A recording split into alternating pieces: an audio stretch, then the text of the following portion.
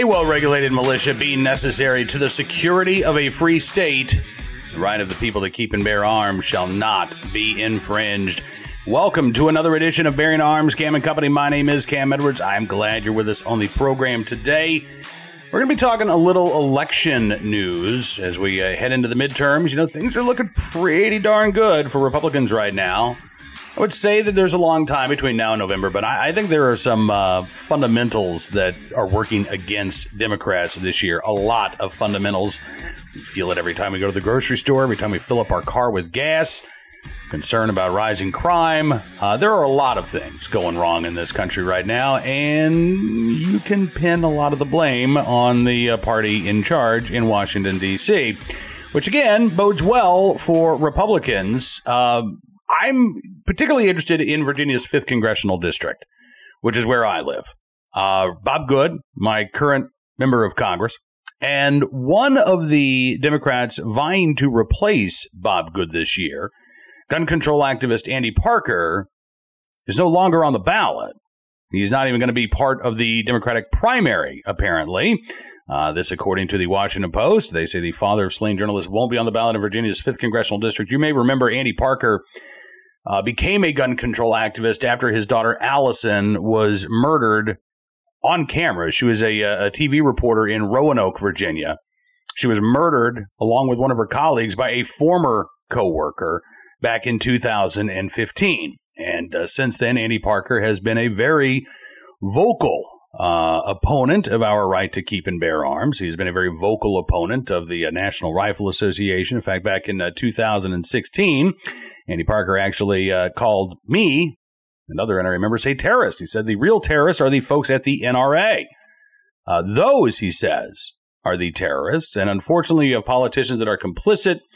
They've pledged allegiance to the NRA versus the United States of America and the safety of its citizens. He said that on CNN in response to me criticizing Democratic lawmakers who held a sit-in in the House. You remember this back in 2016, this photo op to call for more gun control laws?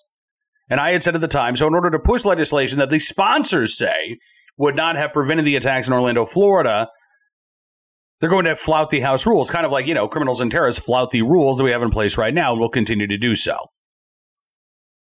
I could call the terrorists for that. You know, listen, we talked about this on yesterday's program. As somebody who recently lost a child, I have some idea of the pain that Andy Parker lives with every day, knowing that his daughter is not here. In many ways, I don't even begrudge Andy Parker's position on guns because of what happened to his daughter, but it doesn't mean that his policy solutions are any more credible than a gun control activist who does not know the pain of losing a child. And it certainly didn't make his campaign credible. According to the Washington Post, candidates need 1,000 signatures from voters in their district to qualify to be on the ballot. Parker submitted 1,093 signatures, but only 937 of them were valid. In a statement to the Washington Post, Parker said that his campaign would be taking, quote, a few days to perform a forensic audit on our petition signatures. When that is complete, we will explore our options. I don't know what options are available to Andy Parker because the Democratic committee in the 5th District has said he's not going to be on the primary ballot. Instead, there is going to be one Democrat. There were 2 Democrats running to replace Bob Good.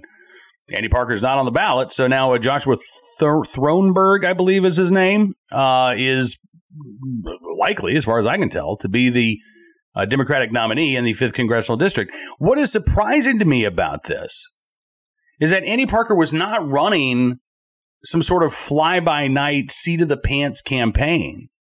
When he announced his run to challenge Bob Good in January of this year, he got national attention. This is from the CBS News report on Andy Parker entering the race. His campaign team includes a former media consultant for former President Obama's presidential campaigns and a campaign manager for Democrat John Kerry's unsuccessful 2004 presidential bid. Chris Hurst, the boyfriend of Parker's late daughter and former Virginia state representative, is also helping run the campaign. And yet with all of those individuals involved, This is a pretty basic error.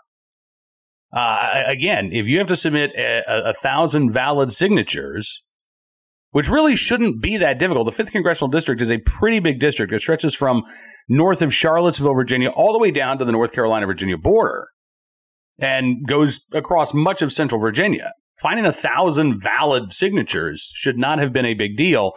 The fact that they submitted just 1,093, and again, about 100 or so of those signatures considered invalid, which doesn't necessarily mean, by the way, that people were making it up.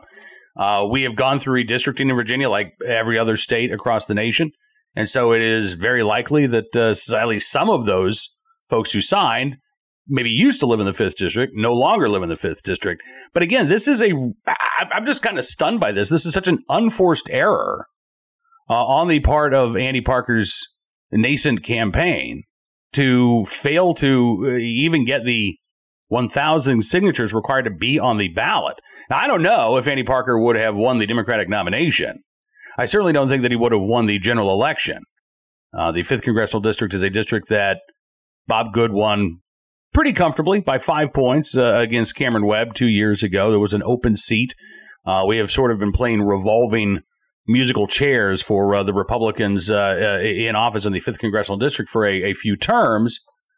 But this is a pretty conservative district, and it got more so with the latest redistricting. This has become a redder district. So I think this is going to be an uphill fight for Andy Parker. But again, I'm just astounded.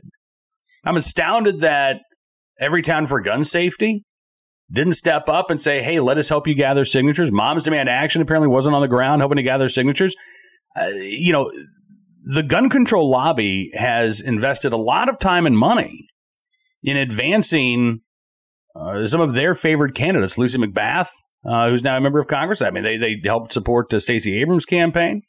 So the fact that either A, they didn't get involved in Andy Parker's campaign for one reason or another, or they did get involved in Andy Parker's campaign and it didn't matter. They still had this basic fundamental flaw in terms of their signature gathering. I just find it very interesting. And again, perhaps another sign, although this doesn't reflect on the electorate necessarily, but another sign, maybe foreshadowing of what is to come for Democrats as we head into November, particularly those anti-gun Democrats. We talked about this yesterday with Matt Manda from the National Shooting Sports Foundation, the idea that Joe Biden is having to stump for votes among gun control activists because they're trying to keep their base of support together. And they are really concerned that their base voter is just going to stay home in November. My colleague at Hot Air, Ed Morrissey, had a post earlier today about a new poll showing cratering support for Joe Biden and the Democrats among the youngest cohort of voters. They are not happy. Now, they're not turning into Republicans. These are folks who, by and large, are on the left, but they don't feel like Biden has done enough. And the danger for Biden and Democrats is that these folks just stay home in November. So Biden has to try to rally that base. One of the ways he's doing that is through gun control. But he doesn't have the votes in Congress to get his gun ban through. So now he's got to try to use these executive actions, even if it means usurping the authority granted to the executive branch under the Constitution and perhaps, violating the Administrative Procedures Act in order to try to put these new gun control regulations in place that really look a lot more like gun control laws that Congress should be dealing with. Anyway, we will keep our eyes out for any more information if this forensic audit turns up anything, if Andy Parker decides that he is going to try to fight to get on the ballot in the 5th District of Virginia. And who knows, maybe he's going to try to, revamp and set up for a 2024 run instead. I don't know. I thought about running for Congress in the 5th Congressional District. I have. Bob Good is, he's okay. I'm not convinced we couldn't get better, but he's okay. But this year, way too much other stuff going on in my life. Don't have time. Don't have the time for a congressional run. Maybe 2 years from now. And boy, what a race that might make, huh? All right, let's turn our attention to today's Armed Citizen story, our good deed of the day, and our recidivist report, which comes from Idaho, a place, look, pretty conservative. You think it's pretty tough on crime. But one thing I hope that you have realized now with our recidivist reports is that this isn't just a blue state thing. This isn't just a Democrat thing. Our criminal justice system is so reliant on plea bargains that even in states that we like to think of as tough on crime, we see some, in retrospect, inexplicable decisions being made, like this one. A former Pullman man who shot and killed a Pullman high school student in 2017 is now facing probation violations, including a gun possession charge. 22-year-old Keegan Tennant pleaded guilty to involuntary manslaughter, aggravated assault, concealing evidence, and principal to robbery for the shooting death of high school student Tim Reeves during a camping trip 5 years ago. Tennant and then 17-year-old Matthew McKetta hid Reeves' body, and they fled to Washington State after stealing a vehicle at gunpoint in Idaho. The case initially resulted in 2018 with Tennant being given a blended sentence, 20 years of probation, and a possible 30-year prison term. Tennant was 17 when he was sentenced. He began his sentence, according to Big Country News Connection, by spending about a year in juvenile detention. And then he was a year. That's it. And then he was placed in a halfway home for juvenile offenders in 2019 over the objections, by the way, of the prosecutor. And now Tennant is facing 6 probation violations. That includes, by the way, a recent conviction for being a felon in possession of a firearm. A warrant for probation violations issued for his arrest last fall in southern Idaho. Probation officer discovered that Tennant had moved from his address, had quit working, and stopped paying his court fines. Boise police found him at a pizza shop, took him into custody on this warrant in late November. They discovered a pistol and some pot in his backpack. He pleaded guilty to the illegal gun possession felony. He was sentenced last week in district court in southern Idaho. We don't know what that sentence was, unfortunately, for being a felon in possession. He is currently in the Latta County Sheriff's Jail on a local arrest warrant for probation violations and scheduled to be back in court next week. If convicted of the probation violations, again, he could face up to 30 years in in prison. I highly doubt he's going to get that. I'm curious at this point, quite frankly, whether or not Keegan Tennant is going to get any additional prison time. But we will keep our eyes open for more information about this story. But again, I'm shocked and disgusted, quite honestly, with the sentence that Tennant originally received. Pleaded guilty to involuntary manslaughter, aggravated assault, concealing evidence, principal to robbery. He spent a year in juvenile probation or in juvenile detention before getting out and being on probation. I mean, that is just such an absurdly light sentence to me. And again, this isn't California. This isn't New York. This is Idaho we're talking about. Now, today's Armed Citizen story from Las Vegas, Nevada, where police say they are considering the shooting of a 16-year-old to be an act of self-defense. This was early Monday morning. According to Las Vegas police officer Larry Hatfield, it happened about 6 o'clock Monday morning near Flamingo and Fort Apache Roads in Las Vegas.